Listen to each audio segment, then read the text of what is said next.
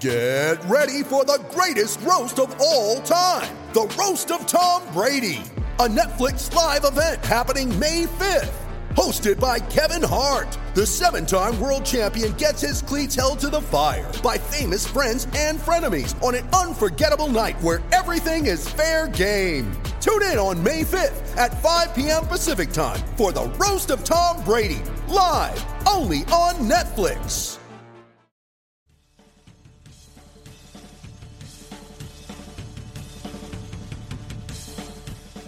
Welcome to Giants Double Play, the San Francisco Chronicles podcast on Major League Baseball. I'm your host, Janie Hu, the Chronicles assistant sports editor, and I'm joined, as always, by our Giants beat writer, Henry Schulman. Are you feeling overwhelmed by technology? Do you suffer from a nagging fear of missing out? Join Chronicle Managing Editor Fernando Diaz as he talks to a panel of industry experts about the effects of technology on privacy and ways you can protect yourself. It's Chronicle Chats at Herbst Theater on September 17th. You can purchase tickets at sfchronicle.com/chats.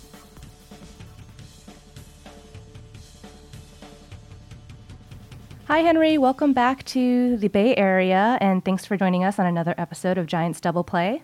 How you doing? Good, good. I apologize to our listeners if I'm sounding a little wheezy today. I don't know why. I'm just having a little little hoarseness in the voice. I bet you didn't know that Wheezy was the little-known eighth dwarf who couldn't get in the movie. It was a union issue, but we don't have to talk about that here. Sounds good. So you've just wrapped up a series in Los Angeles against the Dodgers, and outside of these straight baseball wins and losses, I think the biggest story to come out of that was a little slappy fight triggered by Yasiel Puig and Nick Hundley, and we received some news from the MLB today. Yeah, the league has decided to suspend Yasiel Puig for 2 games. And fine him while the Giants, Nick Hundley, was not suspended and only got a fine. And I think that reflects the fact that even though Hundley started the whole thing by hollering at Puig and, sort of telling him in a colorful way to get back in the box, Hundley did not lift a hand to Puig. Puig is the one who started the physical part of the altercation, and I think that's what the league's consideration was. Puig smacked at Hundley twice when they were arguing in the batter's box or near the batter's box. And then as the benches emptied, Puig took a shot at Hundley's mask while Hundley was being restrained. And the league did not look kindly upon that.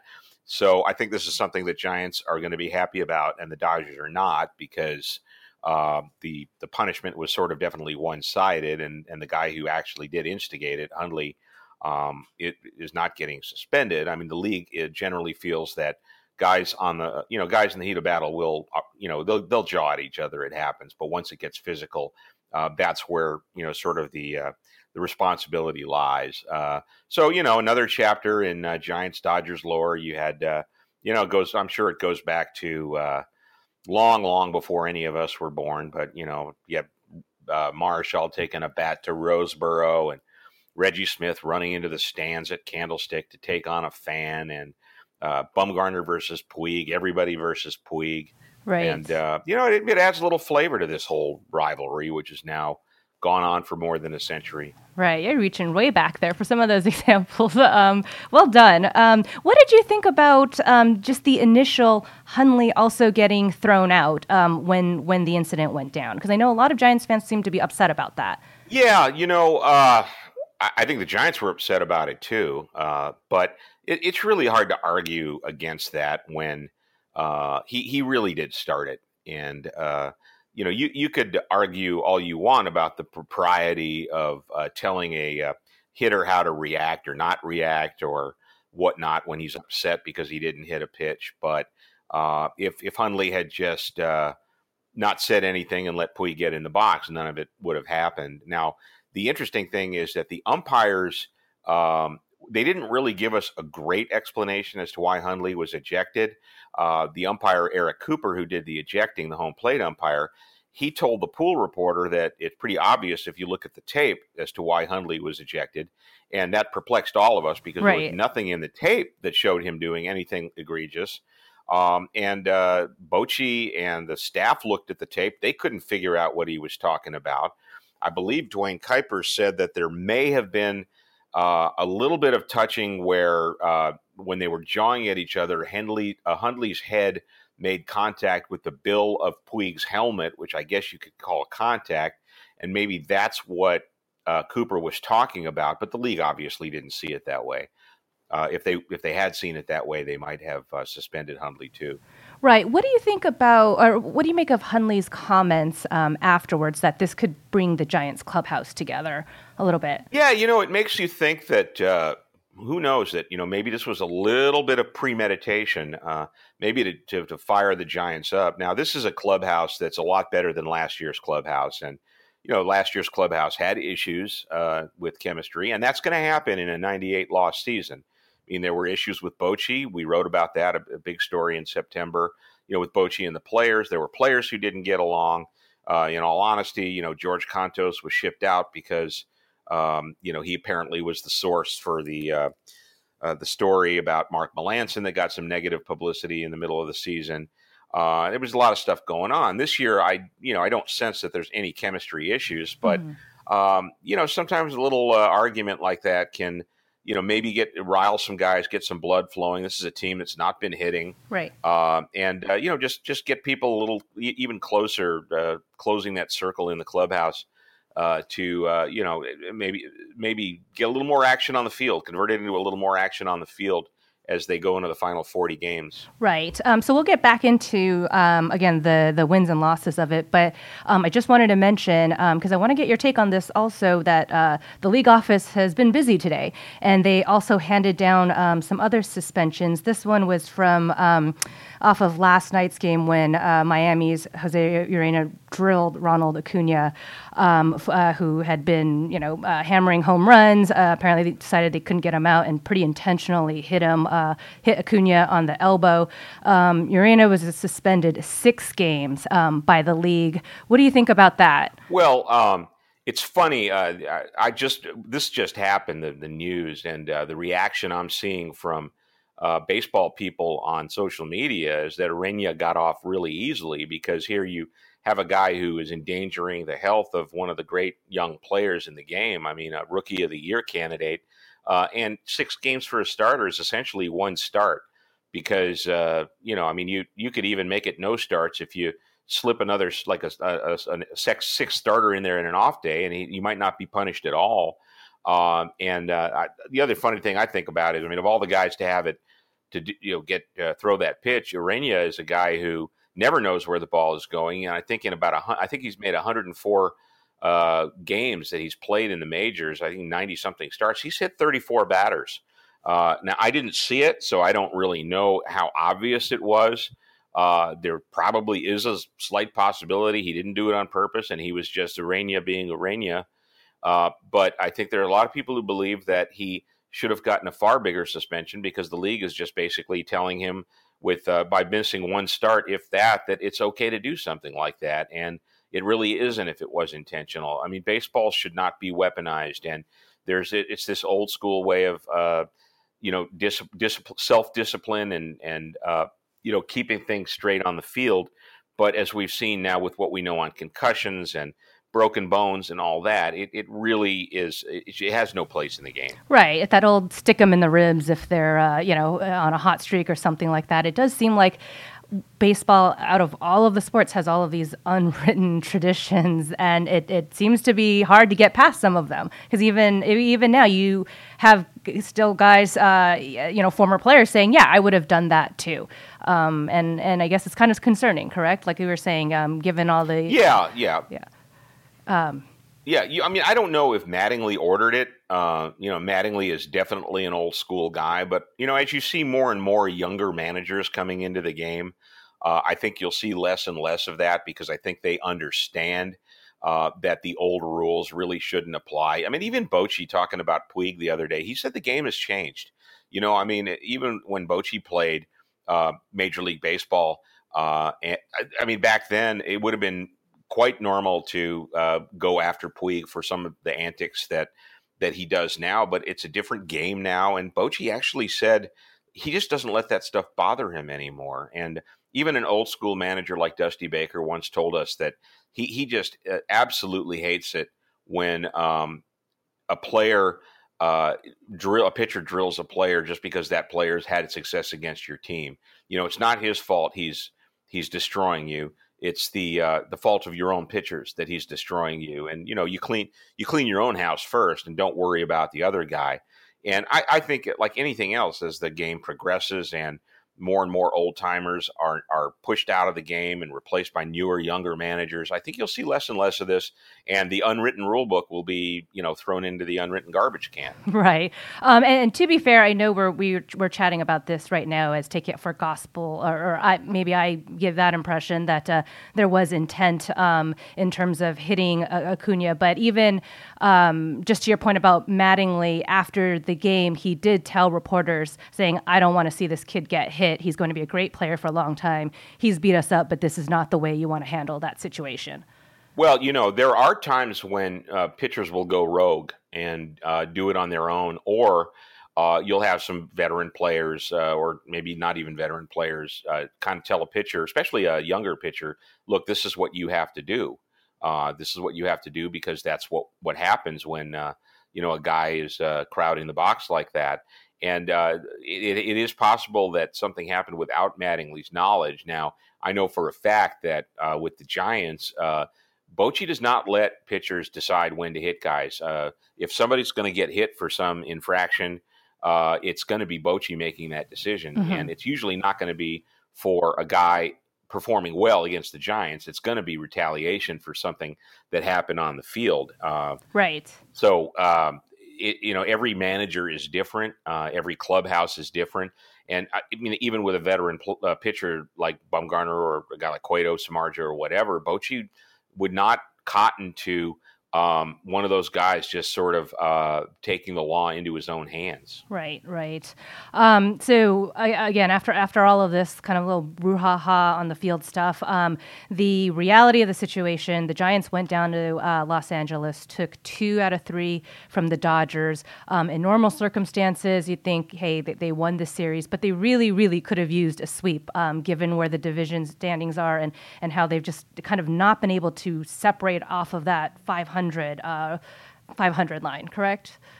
Yeah, I mean, if this were a series we're in May, not only would you say it was great that they won the series, but you'd also say, like, look, they almost won the last game and they were down 3-0. But the reality is that this is a team that's still in the clubhouse and in the manager's office and probably in the front office as well, still feels it has a shot to reach the playoffs. And the Giants, unfortunately for themselves, have put themselves in the kind of hole where winning 2 out of 3 is not always going to be helpful, especially because they don't have a lot of games left against the teams ahead of them. I think we talked about this on an earlier podcast.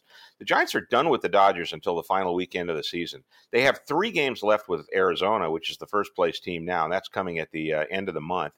And they have 6 games against the Rockies, who are ahead of them. And, 3 of those are at Coors Field, where the Giants just absolutely can't win. So, I mean, they really, really need help from other teams. It's like a sliding scale. The more you win, the less help you need, right, and vice versa.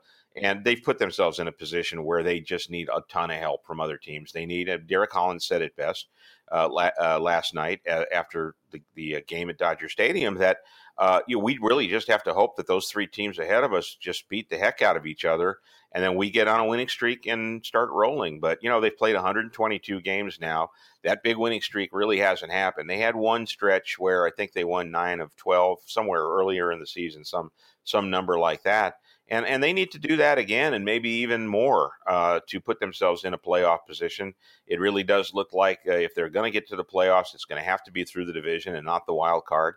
This, I mean, a big 2 series coming up in Cincinnati and New York. I mean, Cincinnati is playing awfully good baseball now. They're not the pushovers they were before they fired the manager, Brian Price, and replaced him with Jim Riggleman. They're 49-54 under Riggleman, which is really a vast improvement over where they were. And then they go to New York, where the Mets are a mess all the way around.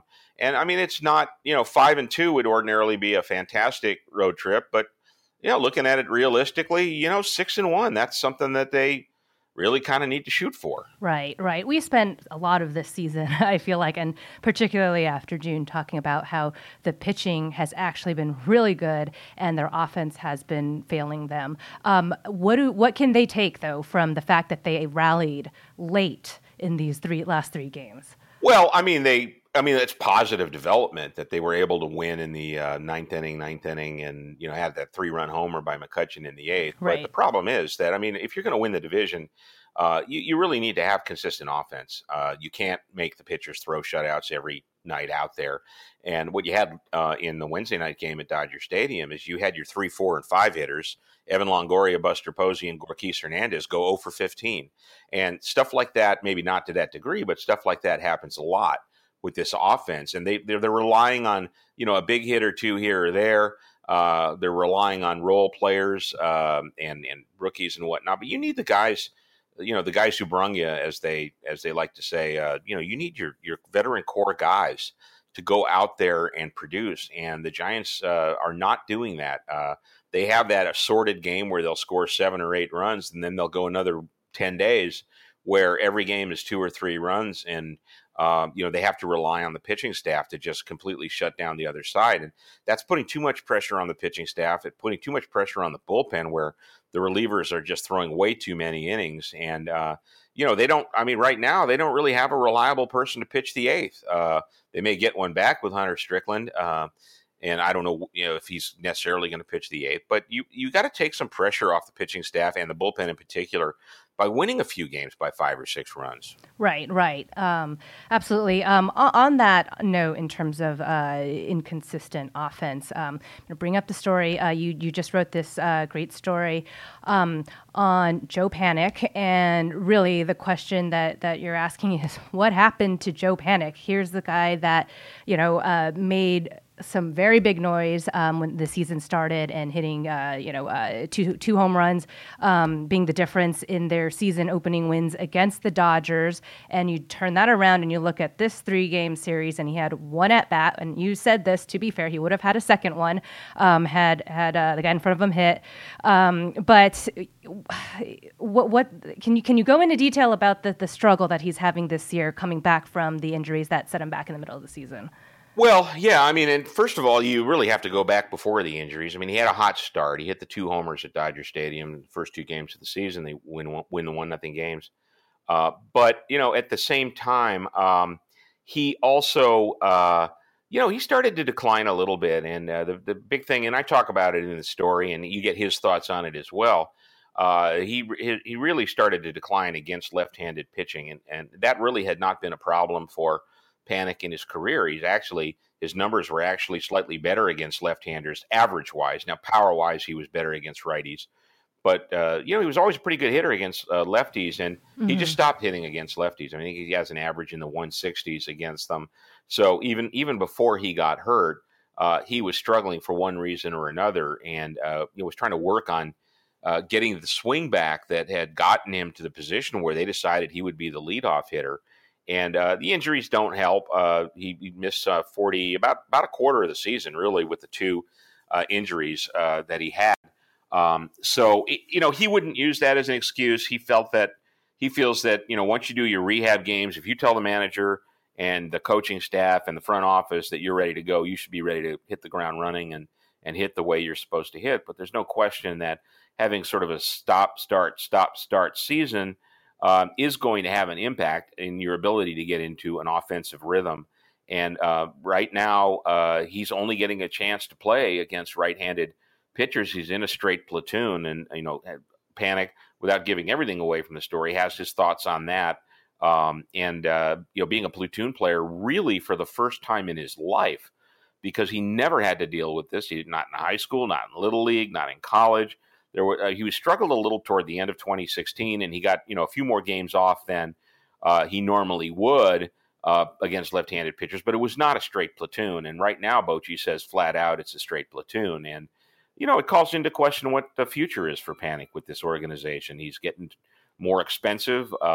He's a couple of years away from free agency. They may choose to upgrade that position offensively. You don't know, as they need to try and fix this offense once and for all this winter. So I think we're going into an unsettling time with a guy who was, a rookie in just 2014, helped win a World Series. You mentioned this earlier. In terms of the Giants searching for an eighth inning setup guy. Hunter Strickland is due to come off the disabled list this weekend as the Giants head to Cincinnati and New York. Do you envision him trying to fill, or Bruce Bochy putting him in that position to fulfill that setup role and leave Will Smith as the closer? Yeah, I think that's what's going to happen. I mean, the Giants really have had more trouble in the eighth inning than they have in any other inning. Will Smith has done a tremendous job as the closer since he took over. He has 10 saves, and really, in fact, the last Giants left-hander to have that many saves in a single season was Dave Righetti, and that was way back in 1991. So I don't think Bochy feels any need to supplant Smith as the closer. I think initially Bochy might reintroduce Strickland in the sixth and seventh inning, but I think ultimately they're going to try and get him into the eighth inning where Tony Watson has not been pitched as well as he did earlier in the season. Sam Dyson has his ups and downs. Mark Melancon, I don't know that they trust him necessarily to pitch a lot of the eighth innings. He did have a big strikeout of Manny Machado in the 10th inning last night, which temporarily saved that game. And Maranta as well, he's on a pace to throw about 75 games. They've used him a lot, and he has this propensity, too, to walk the leadoff hitter, and that's not a good way to go about the eighth inning when you have a small lead. So I think they're going to be looking to Strickland as the kind of guy who maybe can get in there in the eighth inning and be that bridge to get the ball to Smith and save these ball games. How do you think Strickland's going to handle that, kind of coming back in that role, potentially? Well, yeah, I think he'll handle it okay. Mm-hmm. He has to know that this was his own doing, that he lost the job. He lost the job because he punched a door. Right. And he doesn't really, I think he's matured enough, despite that, I think he's matured enough to understand that he really has no say in where he's going to pitch. And I think he has to humbly accept whatever Bochy and the pitching coaches decide. Mm-hmm. I can't imagine that he would make waves about not pitching the ninth inning after this long absence that he caused with his own indiscretion. Right. Put some of that kind of maturity to the test. How about Jeff Samardzija? What's his status? Well, Jeff is going to throw to hitters again in Cincinnati, I believe tomorrow, Friday. And if all goes well with that, he may start a rehab assignment the following week. Now, the Giants have a lot of reasons that they want to see Samardzija back in the rotation this year. For one thing, they want to see what they have in him when he's completely healthy. They want other teams to see what he has when he's completely healthy in case they decide to try to trade him. He's untradeable now with 2 years left on his contract after this year at probably $37 million. So he's got to prove to them, he's got to prove to other teams and to himself that he can still pitch. And frankly, they need what Jeff Samardzija can bring when he's healthy, which is a lot of innings. And I don't see him returning before September 1st, just looking at the timing of it. This is one of those things where they may extend his rehab assignment, both to let his pitch count grow, but also so they don't have to make any undesirable roster moves before they can expand in September. I think that's one reason not to rush him. If he does okay on Friday throwing to hitters, then you could imagine maybe on the following Monday or Tuesday he would make the first rehab start, and then maybe he makes another one, and that takes him almost to the end of August. Then he can come back, probably not in Coors Field right at the start of the month. That would be a tough one, huh? Yeah, maybe in Milwaukee after that. Right. Okay. I just want to let our readers know as well that you are skipping the next trip to Cincinnati and New York. We'll have John Shea out there for all of our San Francisco Giants coverage. Yeah. Yay, John. You got plans on the week off, quote unquote week off? Yeah, believe it or not, I got jury duty coming up. So you may lose me if it's a big trial. You may lose me to the 2019 season. Oh, boy. All right, Henry, thanks for joining us again today. We will catch up with you when the Giants are back home and welcoming the Texas Rangers to AT&T Park in a week. Okay, you got it. Thanks, Henry.